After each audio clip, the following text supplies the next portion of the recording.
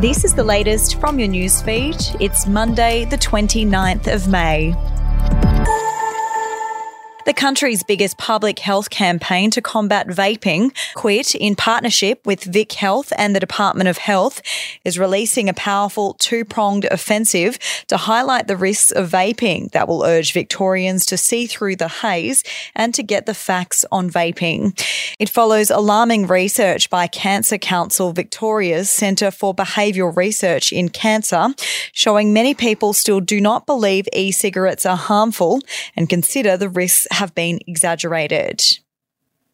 A supposed crackdown on taxi drivers breaking the law has failed to stop rampant fixed fare price gouging, with Thursday nights the hotspot for Sydney-siders to get scammed.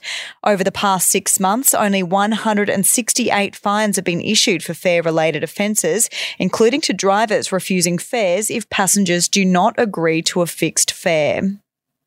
It's been revealed just one of Labor's 66 election promises worth $140 million to Queensland sporting and community groups have reached a funding agreement, while only 5 are even being assessed. In more than a year since the May election, almost all of the pledges for lighting, flood repairs, resurfacing and clubhouse upgrades are yet to see any real movement. We'll be back after this. News doesn't have to be boring. The Brits have given Prince Harry a new nickname after yet another tell-all interview. Oh God, is it the Ginger Whinger? Let the team at news.com.au get you up to speed each day with their podcast, From the Newsroom. A couple were busted joining the Mile High Club. Well, I guess they can't play Virgin anymore. Politics, sport, red carpets, royals. Get all the goss in just a few minutes. Follow From the Newsroom wherever you get your podcasts from. Popular not-for-profit, the YMCA has been caught underpaying staff, with hundreds of employees left more than $1 million out of pocket. Whistleblowers affected by the wage theft scandal say hundreds of part-time staff may have been impacted over an 18-month period in which employees were paid for fewer hours than they worked. And a teenage ute driver's potentially dangerous decisions before a fatal crash on a major country highway are central to a police inquiry, as tributes are paid to the popular former private schoolgirl victim. Major Crash Police are investigating a horror smash 145 kilometres southeast of Adelaide, killing 19-year-old Poppy Crozier, whose family's farm near Keith was destroyed by bushfire more than 5 years ago.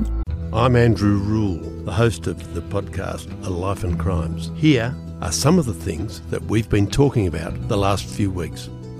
The brutal truth is that when you start looking at it, they always kill or injure a lot more than each other. The professional hitman used to be a professional hitman. Evil strikes in all forms, but particularly as stupidity. Life and Crimes is available wherever you get your podcasts.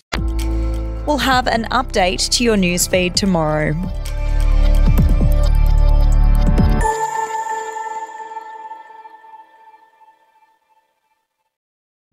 The podcast Faith on Trial looks into Hillsong, both in Australia and the US, and takes both the listener and hosts on unexpected twists and turns in the story of Brian Houston and the Singing Preachers. There are 2 incidents involving Pastor Brian. The Australian journalists uncovered a litany of alleged criminal behavior in the megachurch. Financial gifts were being given to the leaders of the church. Listen to Faith on Trial Hillsong ad-free on Crimex Plus on Apple Podcasts today or wherever you get your podcasts.